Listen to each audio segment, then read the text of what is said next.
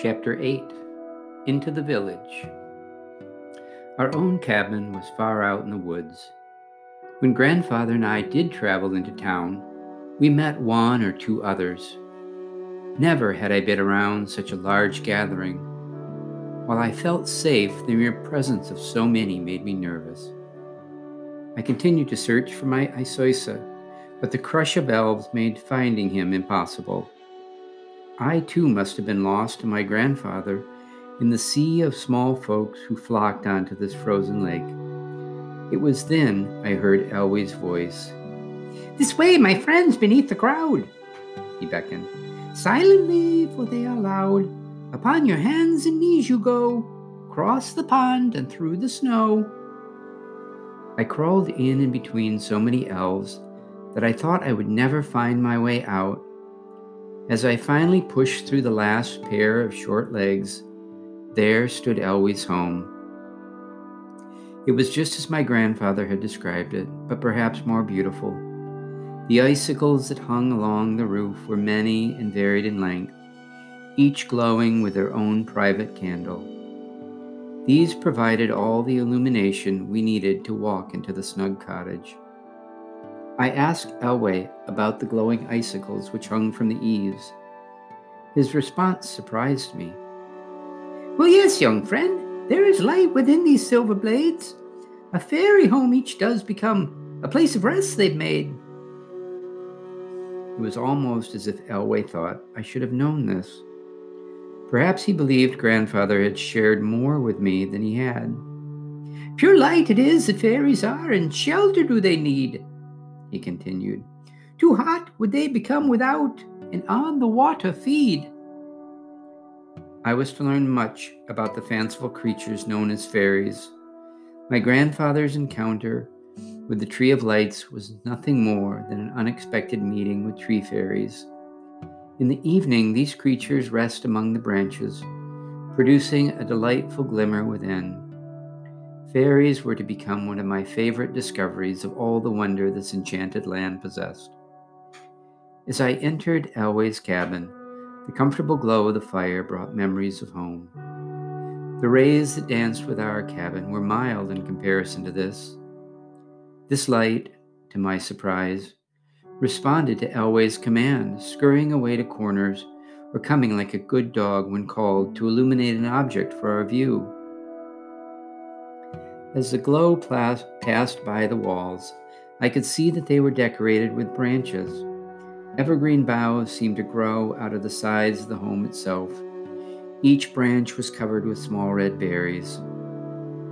The wood that created the cabin walls was intricately carved. Images of children, gifts, and families graced each side. Here and there, the sight of a sleigh and reindeer darting across a star-filled sky emerged from the wood. I was drawn to one image in particular. A child sat in a large room filled with beds. Within his hand, he held a finely carved toy. I asked Elway about the images upon the walls. "These, the children of Christmas past, each a story to tell," he said. "If a toy that we have made should comfort them so well, then their image is carved within our cabin walls and hearts to remind us of the joy our special task imparts." He reached up and gently touched the wood where the young boy sat.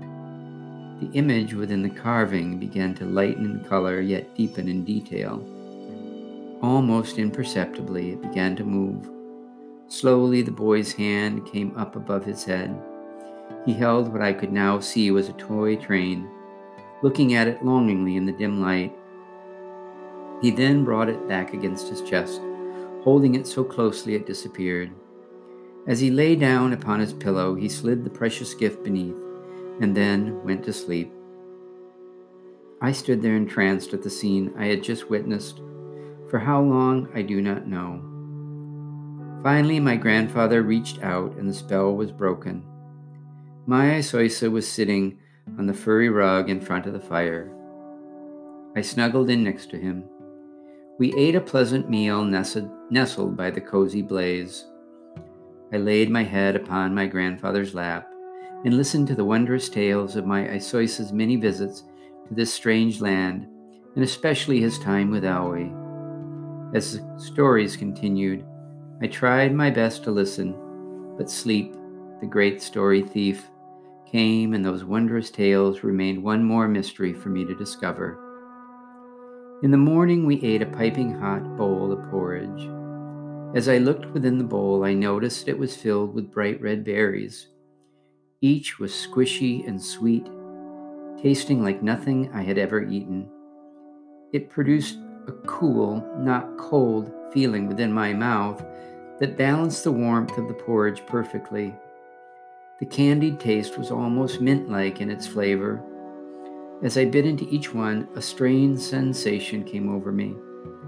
I began to think about Christmas. Thoughts of the past year began to invade my thinking.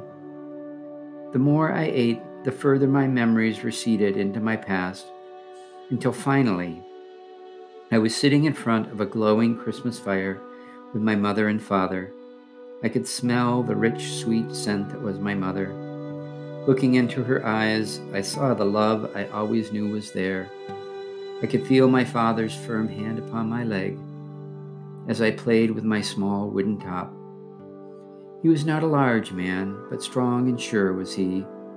At that moment, I felt safer than I ever had before or would again. Slowly, my father's hand began to soften and shrink. My mother's scent dispersed, and the smell of porridge returned. Elwë gently shook my leg. As he did, I felt something within my pocket pressing against my thigh. I slowly reached within. To my surprise, I found the wonderful top from my Christmas memory. I had forgotten that I had grabbed it from the bedstand as grandfather and I left for our late-night sleigh ride. "Ah, I see you have discovered the secret Christmas berry," Elwë said. "If by chance the tiny fruit is touched by traveling fairy, a magic powder does it leave upon the berry skin. Then once consumed by anyone, the memories begin." As Elwë looked into my face, I am sure he saw the mix that was my emotions. "I hope yours was sweet, my friend, and filled you with much joy," Elwë offered. "But we have much to do today, even for a boy."